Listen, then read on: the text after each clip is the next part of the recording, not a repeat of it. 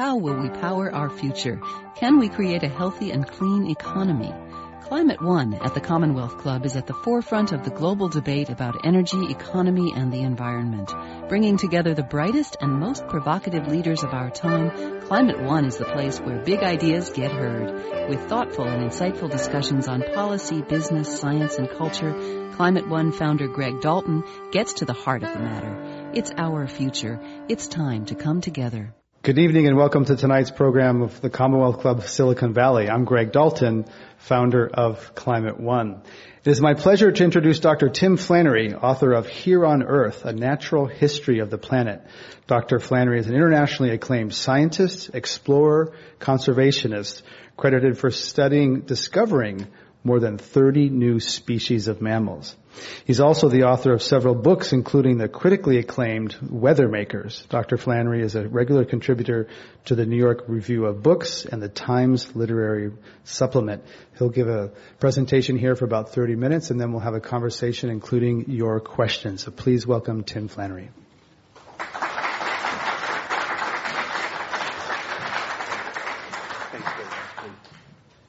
Thanks so much for that kind introduction, Greg, and it's great to see you all here this evening. The last time I spoke at the Commonwealth Club, it was just before the Copenhagen meeting, and I was chair of the Copenhagen Climate Council at that time. A lot of water's passed under the bridge since then, and one of the things I wanted to do this evening was just give an update on how we are doing as a species in terms of rising to this great challenge of addressing climate change. But before I do that, I wanted to talk briefly about the book, Here on Earth, that I've been talking about for the last month around the country. It really arose out of questions that were asked of me over the last, decade really, about what humanity's future is. And people would often frame it a bit like, well, what chance is there that we're going to overcome this climate problem? What about the human population problem, the emerging food crisis, the water crisis, the energy crisis, a whole lot of problems we're facing this decade and this century. And the only way I could think really of trying to give an adequate answer for that question was to go back to the beginning, go back to the basics of the process that formed us and our world, because it's where we intersect with the planet that the problems arise, the problems of sustainability arise. That quest took me back to Charles Darwin and his great insight that all of the diversity of life on Earth has been formed by this evolutionary process, evolution by natural selection. It's a really simple idea. It's just that in any population there is variation between individuals. Some of those individuals will find themselves better suited to the conditions that they're living in than others, and they'll leave more offspring, and that over the vastness of geological time, that has created all of the diversity we see around us. I was particularly interested in pursuing Darwin's idea in terms of this book, because it seems to me that at the base of a lot of our problems is a misunderstanding of what evolution by natural selection has to teach us. Within 5 years of Darwin publishing that seemingly innocent idea, people were already starting to talk about things like survival of the fittest, nature being red in tooth and claw, all of these analogies that were being applied directly to our society. And of course Darwin's book, published in 1859 on the origin of species, bore a most unfortunate subtitle. It included the phrase, and on the preservation of favoured races. Now, if I was going into a bookshop in 1859 in Britain and saw a book with a title like On the Preservation of Favoured Races, I don't think I'd be thinking about worms that were just slightly better at being worms. That's what Darwin meant by, favoured races. I'm sure I would have been thinking about the British Empire builders out in India and the victorious British upper class, the industrialists that seemed to be the pinnacle of human evolution at the time. And of course, with that view, that this was a survival of the fittest world, a number of social agendas were kicked off, and they range from the emergence of National Socialism in Germany in the early 20th century through to the proliferation of eugenic societies around the planet. at that time. And I think they had a deep impact as well on our more general thinking. You know, the neoclassical economics, with its insistence that a truly free and unregulated market is in the best interests of humanity, seems to me too to have roots in that sort of thinking, that in this survival of the fittest world, you grab what you can now, otherwise someone's going to grab it off you. But is that really what Darwin taught us? The more I thought about it, the more I realised that could not be the case. That this is not a survival of the fittest world. This is a world where evolution has spawned extraordinary interrelationships, interactions and co-evolutionary outcomes. I started to think about my own body. I mean, you know, on my skin I have hundreds of species of fungus and bacteria and viruses. And I do wash even though I'm an Aussie, so it's not that I don't wash, but it's just that us human beings have thousands of other species living on and in us. And we can't survive without them. You know, if my skin were truly sterilised, my health would be compromised. If I lost my gut flora, I'd be in very serious trouble. And that's been shown recently by medical science, people studying some of the larger co-inhabitants of our body. Hookworm is a good example. You know, hookworm we've often thought of as a disease or a parasite. We're now learning that if you eliminate hookworm, you can fall prey to diseases such as Crohn's disease, and which is an autoimmune response to the lack of our immune system being challenged. In fact, you can go on the internet right now and buy hookworm eggs if you've got Crohn's disease and cure yourself of the condition. So they're important, and the take-home lesson is that we, just me standing in front of you, 10% of my body by weight is other species. We are all ecosystems of near planetary complexity, and it all tends towards homeostasis, towards keeping us alive and keeping the system going. The Earth has some of the same properties as our own body, you know, and what evolution's legacy is, not the process, which is cruel and amoral without doubt, but the legacy of that process of evolution by natural selection is one of a competent, integrated and functional planet. I want to talk briefly about our own species because I think we need to understand some of the changes that are happening in our civilization that bear on its relationship with the planet. We started 10,000 years ago as hunter-gatherers, people every bit as intelligent, if not more intelligent than those living today, yet incapable of the great things that are happening in our civilization today. We, over the last 10,000 years, have built what I would loosely term a superorganism. It is a level of organisation which is intermediate between that of an organism such as ourselves and an ecosystem. Ed Wilson, the great evolutionary biologist, is the expert in this area.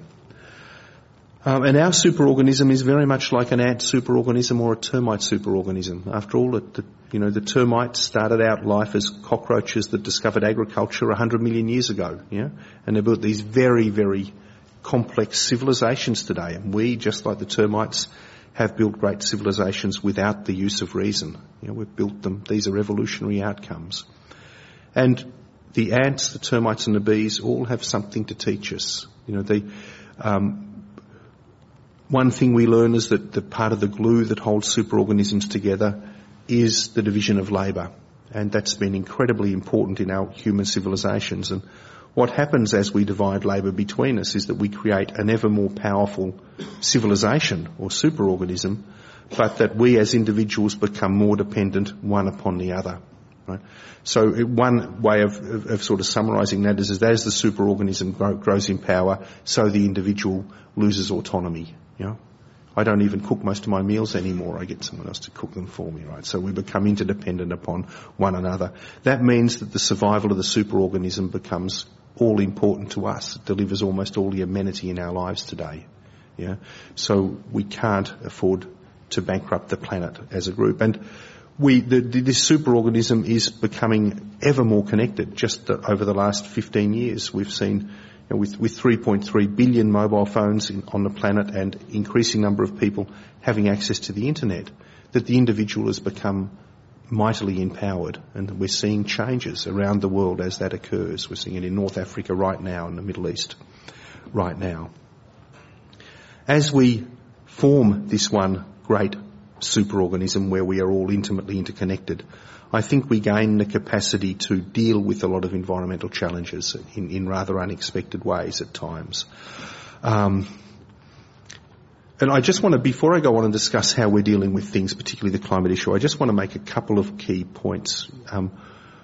One is that information systems tend to organise matter. So the DNA that is the blueprint of my body is an information system. It's a digital information system. It's organised the matter of my body as we see it now. At the global level, the DNA of all living things have profoundly altered Earth. They've made it a living planet in a very, very profound way. Nothing about the planet that we see is uninfluenced by life over the top, the skin. The scientists have recently speculated that even the continental rocks beneath our feet have resulted from energy inputs from life, in part. So that's a very important thing to understand. The other thing that we need to understand in terms of us as a species, people will often say, well, us humans, we're just too greedy and selfish to act as any sort of global intelligence for planet Earth. I don't think that's true. We only need to look at our own bodies for an example of a greedy, selfish organ that is very good at running our bodies. Our brain. Our brain weighs 2% of our body mass, yet it takes 20% of all of the energy we get from our food. It's a really greedy organ, yeah? And just interesting, by the way, that, the global energy budget that's harvested by living things is about 100 terawatts. Humans are using about 16 terawatts of energy, so the ratio of us to the planet in terms of energy required is about the same as what the brain gets, about 20%. And the brain is very selfish. It will cut off supplies of oxygen and nutrients to every other organ in the body before it deprives itself of one iota of what it needs to run. And yet it's self-regulating. Yeah, it knows the one thing it can't do is bankrupt the system upon which it depends. And it's interesting that us humans are becoming self-regulating for all of our selfishness. The UN population projection figures that came out today illustrate that. We are heading for a population now of around 9.3 billion mid-century. It's a very big number, but by then virtually the entire human species will have passed through the demographic transition and will have limited its family size. That's the hallmark of a great command and control system, the fact that it can be self-regulating. So there is hope for us, I think, as a species in terms of playing a more positive role in the Gaian ecosystem.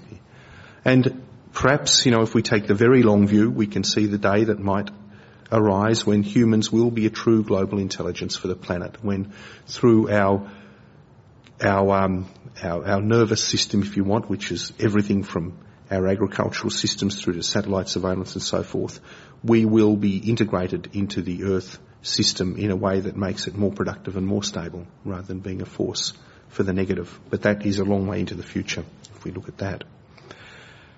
To return to the climate problem, it is no doubt the greatest threat that humanity faces today. So what evidence is there that we are making any progress at all in this area? I chaired the Copenhagen Climate Council for 3 years and saw the great expectations that existed in society in the lead up to the meeting at Copenhagen. It was the biggest meeting of heads of government ever to have occurred in the history of our species. So the biggest meeting of leaders of government ever. Over what? Over climate. Yeah? We didn't get a global treaty out of the meeting, and those of us who were close to the process knew many months out that was an unlikely outcome, but there was raised expectations in the community, and so in the wake of the Copenhagen meeting, people were very disappointed. But we know now, get something very valuable out of that meeting, and that is the Copenhagen Accord, forged with the help of your President Obama. It wouldn't have happened without him. That accord has now seen nations responsible for 80% of global emissions pledging reductions to be achieved by 2020. Lord Stern has calculated that if all of those pledges are honoured, we will have about 2/3 of the emissions reductions that we need to be on trajectory to avoid dangerous climate change. So that's a great positive.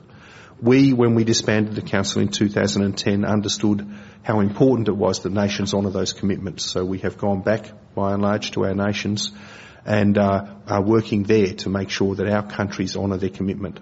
I'm now Australia's Chief Climate Commissioner, in part to help my country honour the commitment it's made to reduce its emissions by 5% below 2000 levels by 2020. A lot is happening in that space. China is forging ahead with reducing emissions intensity, growing its green economy. It is also trialling, we learnt just last month, trialling emissions trading schemes. 7 regional schemes are being trialled, and there is in-depth negotiations going on now between the Europeans and the Chinese about the possibility of forming one global emissions trading scheme. In other words, China joining the EU ETS. If that happens, we have a global trading scheme of enormous power. Other countries are doing a lot as well. India is a good example. The poorest of the G20 countries has a tax on carbon now and a very, very fulsome energy efficiency program being unfolded. Even in this country, where it's so easy to lose hope about things, you have a target of minus 17% below 2005 levels by 2020.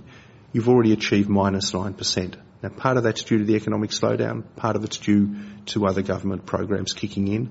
And I met President Obama's climate advisor just the week before last, and he was cautiously confident that this country would reach its target.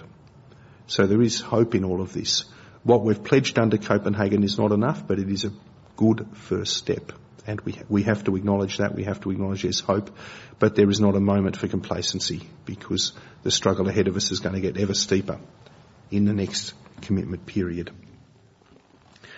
When I think about trying to evaluate how we are doing in terms of the climate stakes, I sometimes think I'm a bit like someone who's invested money into a retirement fund in the stock market, and then I go back and check the stock market every 5 minutes to see whether I'm going to retire rich or poor. You know, it's a stupid and useless exercise here. You've got to pick the appropriate timescale in which to ask that question. And going to the 24-hour news cycle is a bit like reading the stock market every 5 minutes. You know, you just end up being burnt out because some idiot said something stupid in Congress, and it makes you very angry. The right timeframes, I think, are decadal timeframes to look at this. And when I think back on what we've done since 2005, I see signs of enormous progress. In 2005, no one had heard of an inconvenient truth. Al Gore hadn't released it. The climate scientists were pulling their hair out about the problem, but the public was still largely unaware. Since then, we've had raised public awareness globally. We've had the biggest meeting of heads of government ever in the history of our species, coming to an agreement on acting. We are agreed that we do not wish to exceed 2 degrees of warming, and we now have national programs in place that need to be honoured. The job now for us is to knuckle down and make sure that our countries carry their fair share of the burden, and do as much else as we can in other areas. But we need to have hope. We need to look at things over the right timescale, and we need to somehow regather the energy that's required to carry this further. So with that, I think I'm going to stop and join Greg in conversation. Thank you very much.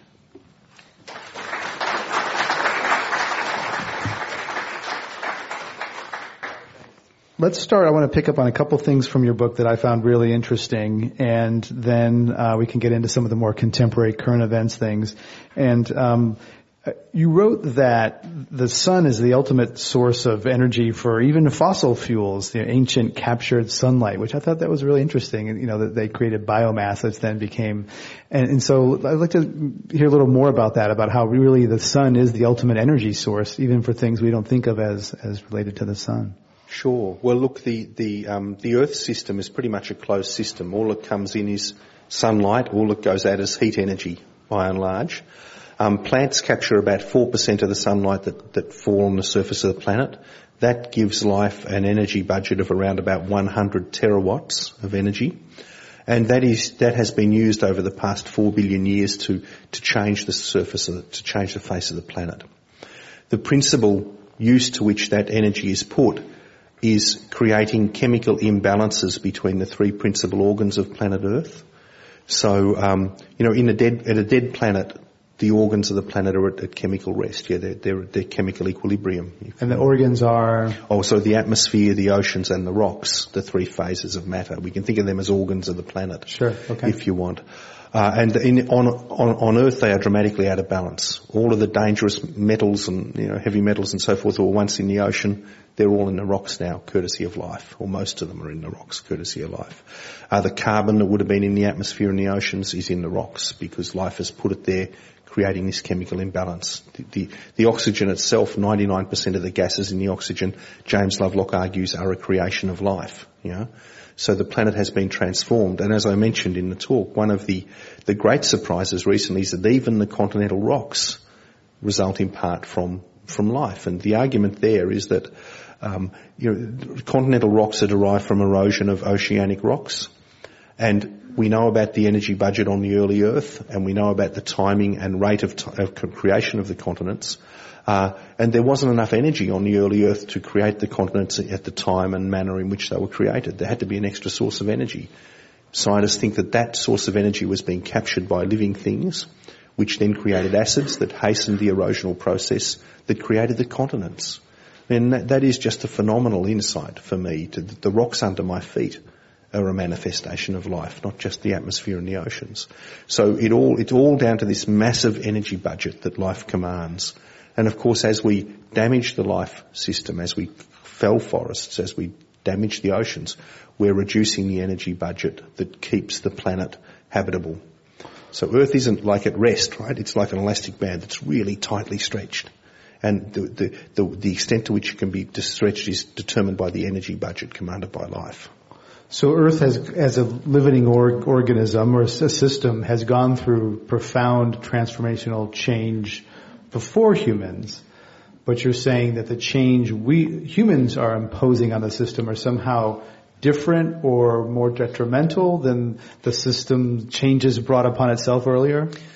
Look, there has been many assaults to life through the history of the planet, including asteroids striking it and toxic oceans which have been caused by too much greenhouse gas in the atmosphere. Ice ages, mass extinctions. All of that sort of stuff. So the system is always changing, but it's robust enough to command a large enough energy budget to keep going. What we're doing as humans now is by destroying biodiversity, by damaging the living fabric of the planet, destroying forests and so forth, and putting greenhouse gases into the atmosphere. We're stressing that system, and so reducing its resilience, its biodiversity and its productivity. So if that goes on long enough, you provoke a crisis. You damage the living fabric of the planet. And you've been using the term energy budget. Explain really what you mean by energy budget. Look, I just mean the amount of energy captured from the sun by living things. Okay. So by plants particularly. So that is the energy budget life has available to it to keep the chemical imbalance appropriate for life between the three organs of the planet, if you see what I mean there, yeah. Because if the atmosphere was full of carbon dioxide like it is on a dead planet, life couldn't persist as we know it today, yeah? Right, and some of the other planets, okay. And you write about a potted history, and you talk about waste disposal, the thing we burn things and put them in the atmosphere, we bury them in earth, or we dump them at sea. Tell a little bit about how that has impacted the balance, or how that's changed things. Sure. Well, when there was only a few of us on the planet and we were using very simple compounds, those sort of disposal mechanisms worked because nature would recycle everything that we used, But now when there is so very many of us and we are inventing these novel compounds, there is no way to throw anything to, And we're realising belatedly the danger of that, and we are now moving towards eliminating the most dangerous of the things that we produce. So particularly the persistent organic pollutants, the things that the second we make them, we know they're going to end up in our body because they bioaccumulate. Yeah, we've banned those now under the POPs Treaty, which has been a major step forward. We are moving to regulate other form of pollutants because we realise that there is no way in this system to throw things to. Everything is intimately linked to everything else. So throwing away, nothing ever goes away. It stays as part in a different form as part of the system. That's right. The only thing that comes in sunlight, the only thing that goes out is heat energy. And you mentioned James Lovelock. Talk a little bit about his Gaia hypothesis, and that's Well, I've been fascinated by Lovelock for a long time. He's an extraordinary man. He's 92 years old. He was working here in California at the Jet Propulsion Lab when he first realised that Earth was a living planet, and he talks about it in a biography. He says that there he was looking at the first data to come in from atmospheric analysis of Venus and Mars, and saw that both had enormous concentrations of CO2. And he realised instantly that these were planets at chemical rest. They were just chemical static state. Static state, right? And he understood instantly that Earth was different. And what made it different? It was life. At that stage we hadn't quantified life's energy budget or anything else, but he knew it was big enough to change the atmosphere. And that started him thinking about this Gaian system, and he soon realised that in fact it is a system that seeks equilibrium, that it seeks a steady state, which is capable of sustaining life. Now, it's not always successful at doing that. And in fact, one of the really interesting tweaks on Lovelock's thoughts about this is that he's recently began to wonder whether Earth might not have two states rather than one steady state it seeks, because the oceans, in the oceans, life thrives when the water column is less than 10 degrees Celsius. So what is that, 45 degrees or something Fahrenheit? Because the waters can mix, and then life in the ocean flourishes. But life on land likes temperatures at about 23 degrees. So Lovelock says, well, maybe the reason we move from an ice age to a warm period so quickly, as a result of a very tiny change in the amount of sunlight hitting the surface of the planet, is that the oceans start winning the tug of war, or the land starts winning the tug of war and starts dragging the global temperature towards its preferred state. So there's a lot we don't know about the Gaian system. Major universities around the world now have departments of Earth System Science, basically mining Lovelock's initial insight for more understanding of the way systems works. But to me, it's an extremely profound insight and critical, in fact, to our future survival. Makes me think of a little bit of yin and yang, sort of opposite forces that are in some kind of dynamic balance, and there's a little bit of element of each in each other. Well, it's interesting, that this information system that organises matter on the planet always seems to seek the same thing. It seeks an equilibrium in our own bodies. We're homeothermic. We are, our chemistry is stable, and the DNA has dictated that. It's, in a superorganism, it's the same thing. In a termite colony, temperatures are kept constant. Things are organised. Again, the DNA is sort of doing that. And at the planetary level, we see the same outcome. It's as if, regardless of the level of hierarchy that we're dealing with, the information systems are organising matter to a particular end. And the dynamic, it's always seeking some sort of balance, right? Yeah. It's a dynamic balance. James Lovelock also writes that 9 out of 10 living people living in this century will die of climate impacts. I thought we'd cheer you up here a little bit on Saturday, Wednesday night in San Jose. Leaving a few 100 million people in Greenland and New Zealand to scratch out a subsistence living. Wow. See, that's where I part ways with Lovelock. He writes about Gaia as if the Gaian system is an old lady, as he says, that is easily disturbed and like to take fright and die if it's, if conditions change too much. Or else we'll kick these teenagers out of her house, and so we'll go extinct. I don't think that the Gaian system is like that at all. I think there's no evidence for that. What I see is... You don't think humans can push it to that level? I think we could, but I don't see the evidence for it. I think that we have every chance of actually pulling back from that. And there's a lot of mechanisms, our self-preservation mechanism and our increasing capacity to cooperate, which gives me hope. But I think the Gaian system is much more like a newborn baby, Newborn infants have a brain, they have a nervous system and a body, but they're yet to be fully integrated. So the self-awareness and the capability of newborn infants is very, very limited, And our Earth has this new forming global intelligence. We have, with all of our new technology, an incredible opportunity to create a nervous system that will monitor the planet for us and help us run it, or at least nudge it towards a more efficient and stable state. But we also have to acknowledge that infancy is the most dangerous period in life, and that we may fail, that we may. Infants don't always have the best judgment. That's right. And so we are at a critical moment, and what will determine our fate is us right now. It's us people who live in this generation, for probably the next 40 years. We have all the opportunities to do what's required. Future generations beyond that may not be so lucky. Yeah, infants aren't aware of the consequences of their actions. That's right, they're not fully integrated, competent human beings, but some of them do survive, obviously. Before we go to some more contemporary topics, you write about the extinction machines and previous large mass extinctions in Australia 45,000 years ago where lakes dried up and other things happened. You also write about Cortez and the mass, guns, germs, and steel, borrowing from Jared Diamond. What do we learn from previous, mass extinctions about the way the system responds to, I guess, extreme shocks? Well, there are several ways of thinking about that. And one of the, at one end of the spectrum really is the thoughts of Peter Ward, a paleontologist who has written a book called the Medea hypothesis. Mm-hmm. That hypothesis is named after the Greek mythical figure Medea who murdered her own children. And Ward's argument effectively is that life success always brings about the destruction of life. Yeah.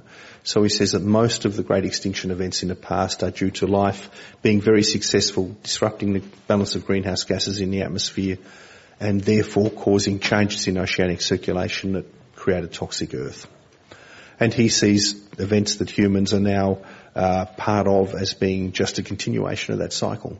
And the Medea hypothesis rests on a basis that we live in a survival of the fittest world. I think that's wrong. We don't. And it also rests on a newfound awareness of our environmental crisis, and that is fair enough, What I think that it's more likely that there's been a number of causes for these previous extinction events. Nature has bounced back when these external shocks hit. It often takes a very long time. And it's not to say that it will always bounce back. But life is tenacious on the planet. Since that moment around 3 billion years ago when life commanded a sufficiently large energy budget to take control of Earth's systems, it has persisted as being the dominant force on the planet. And I guess that's where some human optimism comes in to think, well, there's a natural order of things, or that if you believe that the resilience of Earth, that it's done a lot of harsher things to itself than humans are currently doing to it, and it has endured and your words, bounce back, or that technology will come in and somehow save the day. Well, yeah, there's always that hope, and I tend to work in a world where I can make a difference. And when I think about the world 40 years from now, I find it hard to imagine that world. And I hope that technology will have made an enormous difference.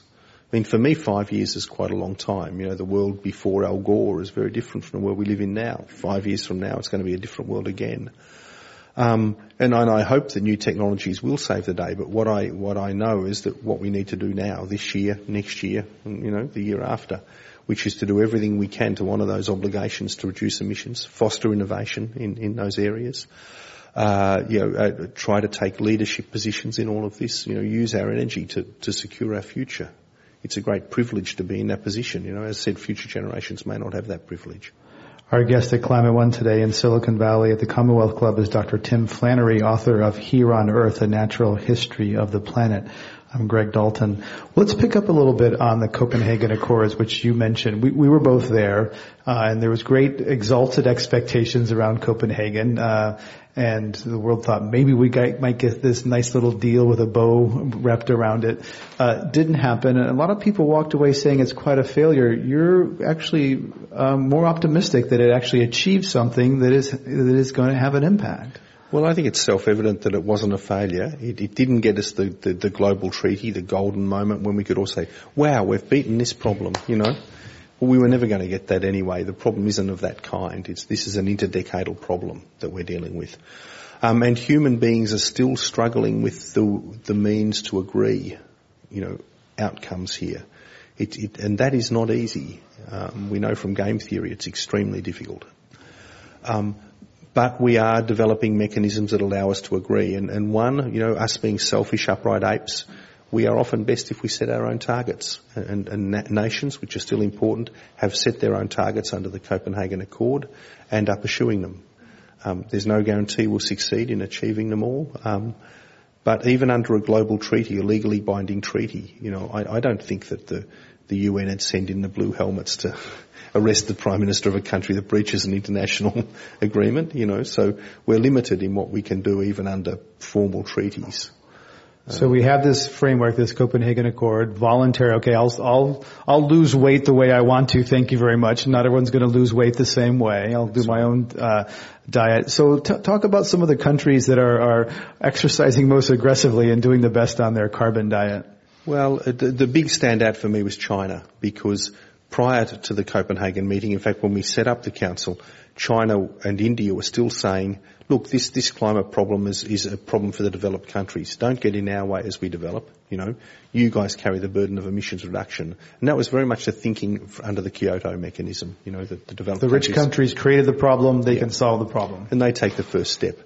Something happened in the lead up to Copenhagen, and I think it was due perhaps to the Copenhagen process itself. China began to see opportunities in this, right? In this, for developing a new green economy. They saw they were up against the limits environmentally. And all of a sudden they have become enthusiasts for green energy. Just over the last few years, China's become the biggest wind producer, the biggest PV producer. They got a photovoltaic solar, yeah. Photovoltaic solar, which is now a vertically integrated industry in China. Producing vast numbers of panels at ever cheaper prices. So, look at the cost curve. It's, the price is going down 20% a year on year. Huge changes happening there. In terms of China's overall emissions, this 12th five-year plan, which has just been announced, that's a fantastic step forward.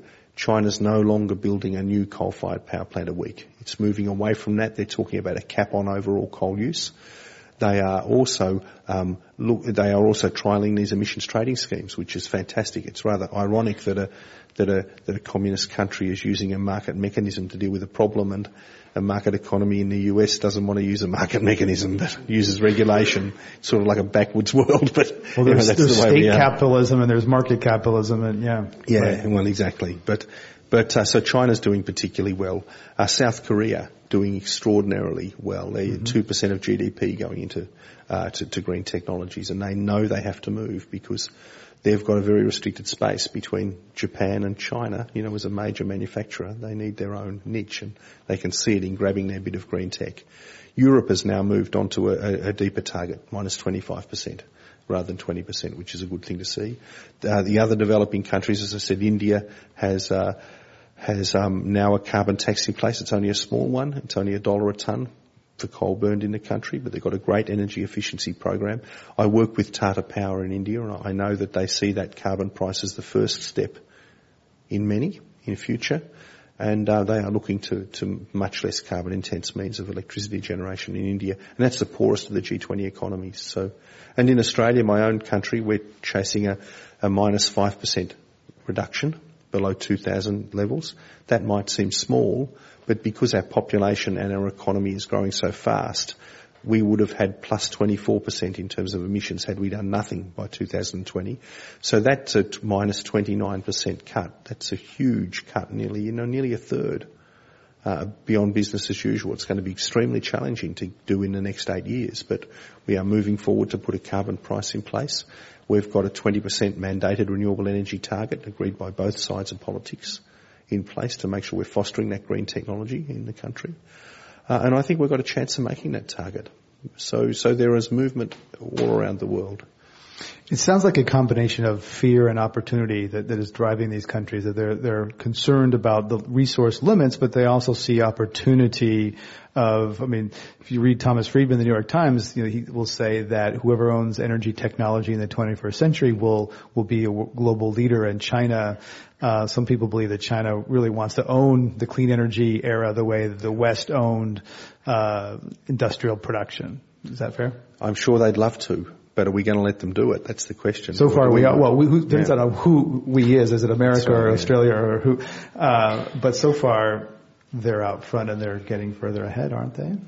They are indeed. But you still have enormous power in this country, and one of the encouraging signs is that California is pursuing its own emissions trading scheme, and that will foster innovation in this state, and I think give you a leading edge here. So how does California look? You travel all over the world. California, you're based in Australia. How does California look from the outside in terms of its role in this area? It looks like a global leader, and a very welcome one. Australia and California are both moving towards doing something this year in terms of getting a carbon price in place. And we shouldn't underestimate the importance of that if we succeed. They will be beacons of leadership globally. And Australia, big, if people don't know, resource extraction economy, lots of coal, Australia sells a lot of coal to China. That's a big deal if such a big fossil fuel based economy is going to sort of unilaterally impose a tax on itself and make itself less competitive in very competitive international markets. Well, you are right that we're the world's largest coal exporter. We are imposing a tax upon ourselves, but we see it as fostering future competitiveness in the Australian economy. We actually want to grow our clean tech sector, and that this is one way of doing it. And we realise we need to carry our part of the burden of this. And we know what's happening in the rest of the world. It's not like we're acting alone, yeah? But there must be fierce resistance from fossil fuel interests in Australia. You must have some real political leadership. Well, yeah, it's funny. The big global companies know that change is inevitable. But we do have our own version of the Tea Party who are doing everything they can to stop advancing in this field. Yeah. So it's really, really tough. I can't tell you how tough it is at the moment in Australia. But your new woman Prime Minister is forging ahead. Yeah, we know things need to be done. The Australian public, by and large, want climate change addressed. There's a tremendous fear campaign being kicked up, though, that this is going to bankrupt the economy and all of this sort of stuff. But one way or another, we need to get a price on carbon and onto one of this international commitment. And that's already happened in British Columbia, in Europe, and what has that experience, how successful have those experiences been? Well, New Zealand's got a carbon tax as well. I mean, oh my gosh, you let New Zealand beat you? I know, yeah, exactly. No, they beat us at the rugby often enough, so it's humiliating, but it's reality. Ouch. But, yeah, I know. But look, the best assessment of an emissions trading scheme is the US-German Marshall Fund assessment of the European emissions trading scheme, which was completed last year. And it basically shows that, that the scheme is achieving what it set out to do. And if you want to know what impact it's having on overall economic growth or on individuals, speak to anyone from Europe. Most people will say, what scheme? We're not aware of it. There are a million price impacts on our lives. This is one tiny one. And the same is true, by and large, for business and competitors. I mean, Germany is prospering, despite its very ambitious targets that it's reaching. So, economic growth and putting a price on carbon are not incompatible. Our guest today, Climate One in Silicon Valley at the Commonwealth Club, is Dr. Tim Flannery, author of Here on Earth, and scientist. I'm Greg Dalton. A couple of questions from the audience. One reads, what will prevent mankind from continuing to burn economically viable sources of fossil fuel as long as they last? Well, what has prevented humanity from mining all the asbestos that there was on the planet? We stopped doing that some time ago because we knew how dangerous it was. Now, that is an individual health problem, fair enough. But we are becoming, I think, wise enough to see that there are global problems as well, which are partly health problems and partly environmental problems. So what will prevent us from doing that is two things. One is a global agreement to impose a cost on pollution. And we're getting there with that. The other is the increasing investments in green technology, which become economically ever more competitive. When I look at Australia, for example, the cost of electricity from black coal, it looks as if the cost curve for that is going to cross with photovoltaics sometime in the next 5 to 10 years, if the reductions in cost for photovoltaics keep going down. So what we're seeing around the world is the fossil fuels keep getting more expensive, clean tech keeps getting cheaper, and those lines will cross eventually. So between that and the global agreements we have, I think that's what's going to keep the fossil fuels in the ground. Though you can burn coal at night, you can't get solar at night. There are some technological obstacles to having solar replace coal for base load. Sure, there are, but they're not insurmountable ones. And as we move forward, I think we're finding new ways of getting intermittent energy integrated into the grid. We haven't talked about nuclear energy yet, and there's a question from the audience, is nuclear power worth the risks? And clearly, since the Fukushima disasters, there's been a change in thinking about nuclear. Where are you on nuclear? I think it's an issue for every country to deal with in their own way. And just to give you a sense of how things have fallen out around the world, China is pursuing its nuclear program as aggressively as ever. It's going to go from 7% of energy from nuclear through to 22% by 2030. It's a massive build-out. Germany's moved away from it entirely, and Germany now faces a bit of a dilemma. You know, can it honour its commitments to reduce emissions without nuclear? Yeah, exactly. Yeah. And it's an experiment no one's ever run at that scale. I'll be very interested to see how it works out, and the world is sort of watching, I think, on this one. So, you know, nuclear, like every form of energy, has its downside, and nuclear's ones are particularly self-evident. But it's going to be part of the mix into the future, at least for some. Do you think that some designs or some approaches are more promising or safer than others? I know you were in Toronto recently, and they're placing some big bets in Canada on nuclear, and they have a particular design that you think is safer, more viable. Well, the CANDU reactors, the Canadian-built reactors, have the concrete sarcophagus inbuilt in them, so you don't have to build it if there's a meltdown on those things.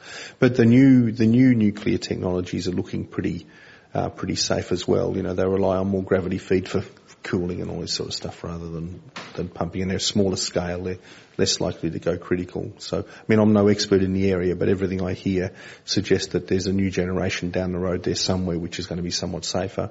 But whether they'll be competitive with the renewables is anyone's guess. And whether they can come in on cost and on budget. Yeah, because exactly. The nuclear industry's been promising for decades, this new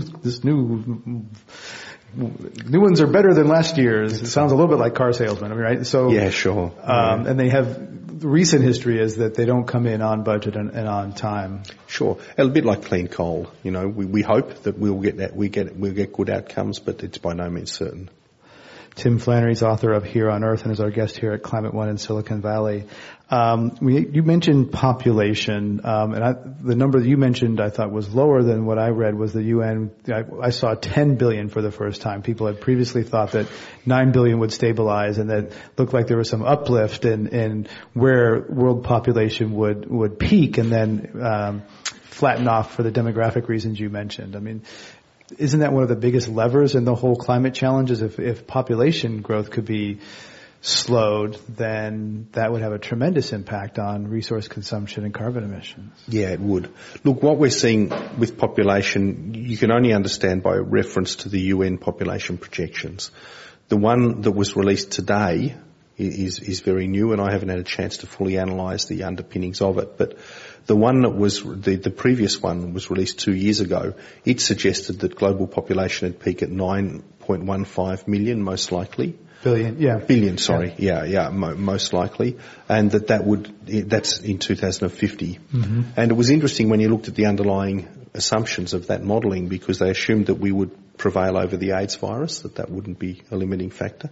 They also presumed that that the family size in the richest countries would increase slightly.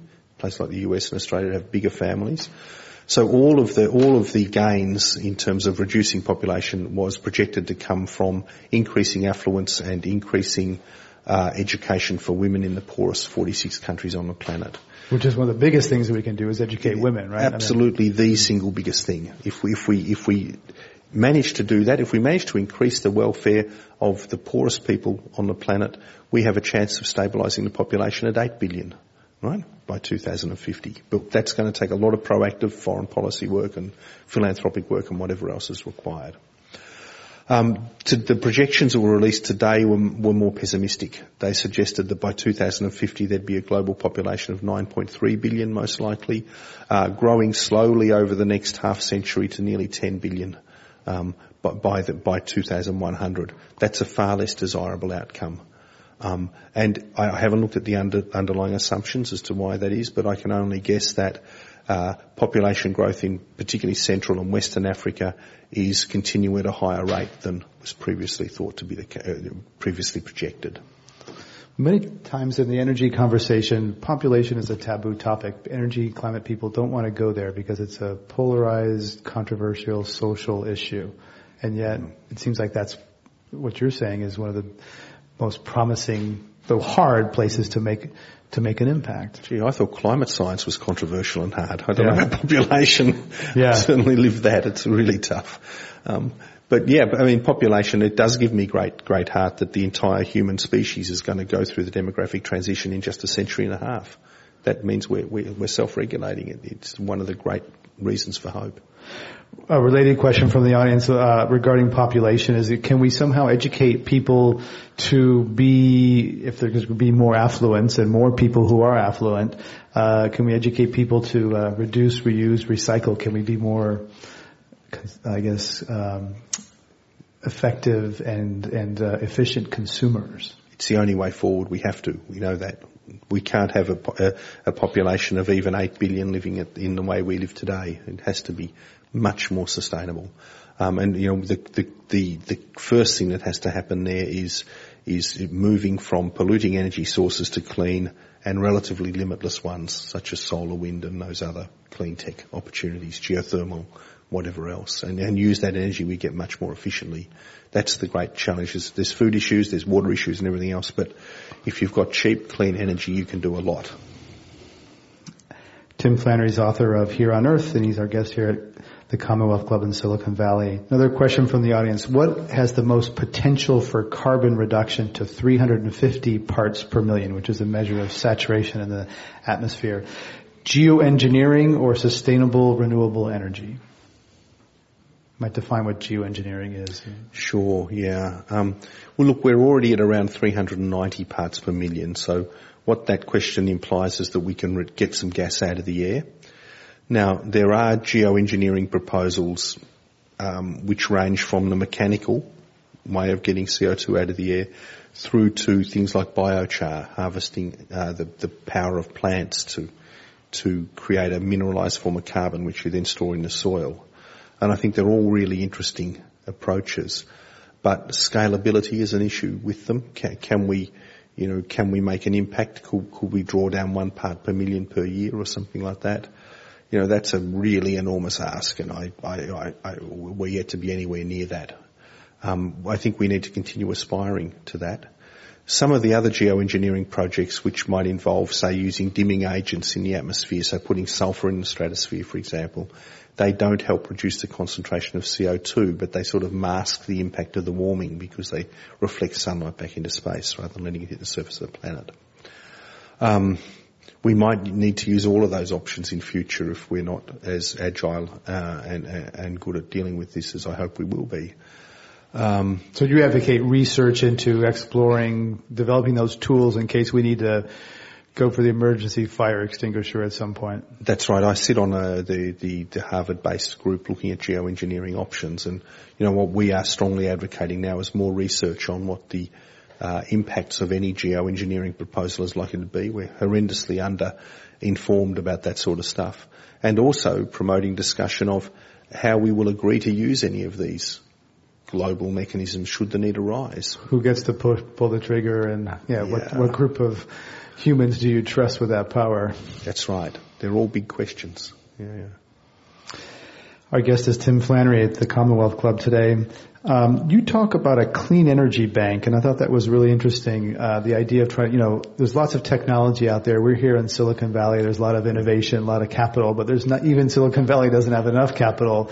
So talk about a clean energy bank as a way to kind of drive more capital into scaling these technologies you just mentioned and developing new ones. Well, look, I'm not an economist, and I rely on my good friends, David Blood and others who are in this area for these sort of ideas. But what is being talked about, I understand, is part of the issuing of green bonds or the war bonds type of things, the sort of things we see governments do when there is a major threat, and using that money then to invest in green technology and taking money back. But we know the challenge is on the many billions of dollars to make meaningful progress. We need to somehow mobilise capital around that.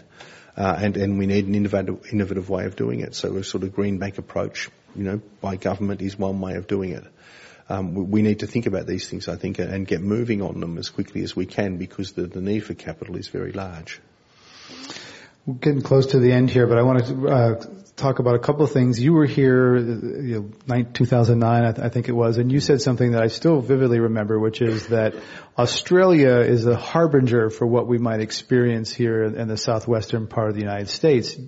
Australia since then has experienced floods of biblical proportions. So tell us about the massive floods, I think it was Queensland, and what impact that had on it, and how they're bouncing back. And did people make the connection between that extreme weather event and climate change? Yeah. Well, of course, these sort of things are the things that climate scientists have been predicting for decades now, these sort of horrendous extreme weather events. In the case of Australia, those floods were almost beyond comprehension. I went up to visit Toowoomba where the worst ones occurred. It's on the peak of a mountain virtually. It's amazing that enough water could happen there. And it was interesting. One of the people were telling me that they went into a cinema there to watch a movie, and the rain hadn't started falling. By the time they came out of the cinema, the water had all gone, but the town was unrecognisable. There was cars in trees and all sorts. It was like an inland tsunami. An incredible event, and we haven't seen anything like it. And at the same time that's happening, in another part of the continent we have the worst droughts on record, where over the entire year last year enough water reached the dams for 2 weeks' supply to the city of Perth. So we are seeing extremes that are having a big impact, and I think part of that is partly responsible for the fact that Australians really want climate change acted on. You know, we're living it. We're living the experience. And this happened partly in the coal area of the country, right? Yeah, that's right. Yeah. Well, so did people whose living is dependent on the coal industry, did they make the connection that somehow coal's part of this, or? Look, there's a widespread awareness that we need to do something. You know, people hope clean coal technologies are going to work out, you know. But at the end of the day, what people want is a job. A secure job and a secure, affluent community to live in, you know. And as we transition away from fossil fuels into this new energy technology, every society has an obligation to make sure that those kind of those aspirations are honoured, really. And we can. There's going to be a huge job creation with new green technology. We're seeing it already in Australia with wind rollout and some of the big work being done on concentrated photovoltaics. And we're also seeing in this country that the similar extreme opposites. There's a page in the New York Times today of Dust Bowl droughts in Oklahoma where towns are disappearing because they don't have enough rain, crops are disappearing. And then at the same time in Missouri and Mississippi, the Missouri has flooded. And so there's both too much water and not enough water. And it's amazing the stark contrast we're seeing on the same day, the same page in this country. Same story in Australia. Maybe this is the new climate. We won't know unless Congress invests more in, research, climate research. And from what I've seen of Congress, they're acting a bit like King Canute in this country, you know, releasing a sort of a, whatever it is, a report or an agreement that climate change doesn't exist. And I think, well, you know, how sensible is that really? Why don't we actually get on with solving the problem? I mean, do conservatives in Australia at least acknowledge it exists and they just sort of argue on costs or we can't afford it or whatever? I mean, do you have full-blown deniers that say it's a hoax? Look, we do have full-blown deniers and there is a number of them in the Conservative Party. But having said that, our Conservatives have their own climate abatement plan. It's just that it doesn't rely on a market-based mechanism. It relies on purchasing green energy from industry, which many economists and others fear is a less efficient way of doing it than using the power of the market to get the abatement. The conversation's in a whole different place. It's about how much, how fast, what tool to use. They don't argue that the car is broken. They just argue that, use a wrench, not a... A few do. A few argue the car's not broken, but both parties, regardless, have policies in place to deal with the issue. Who are some of the leaders that you see acting internationally? You travel widely around the world and talk with powerful business people, political people. Who are some of the leaders that you really are inspiring and you think are really having an impact? Wow. That's a really broad question. Some of them are really quiet achievers. Some are heads of industry that may not want to be named. And I am reluctant to name them because it often lands them in more hot water than others. But the CEOs of some very large mining companies around the world, for example, have recently expressed the desire for places like Australia to move on a carbon price. Marius Kloppers from BHP is one of those people who last year said it's about time we did something about this. And that was a very important moment. Because that's a huge resource extraction, coal company, deforesting lots of places, That's right. For them to call for action on climate change is very significant. But they can see the impacts, they understand what's happening, and they're not dumb people. The CEO of Rio Tinto, similarly. Yeah.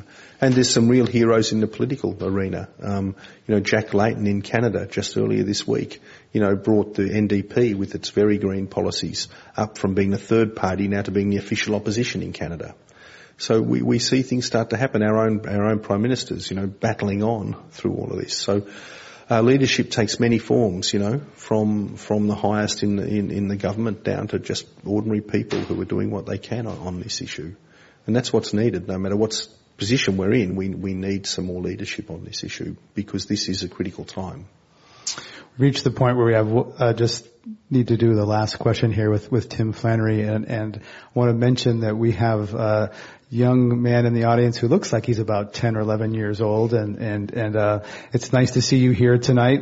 We often talk about future generations, and it's nice to have a future generation in the room. So what do you say to a 10 or 11 year old? He's back there. Sorry to out you there, buddy. But what do you say to someone who's that age in terms of what's, our generation, gray-haired guys like you and me are handing down and to him?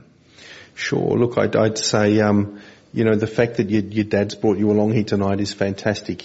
That's an act of leadership, bringing someone along, getting you engaged with this. I'd say don't give up hope. And don't judge how well we're doing by the 24-hour news cycle or by stupid comments from congressmen.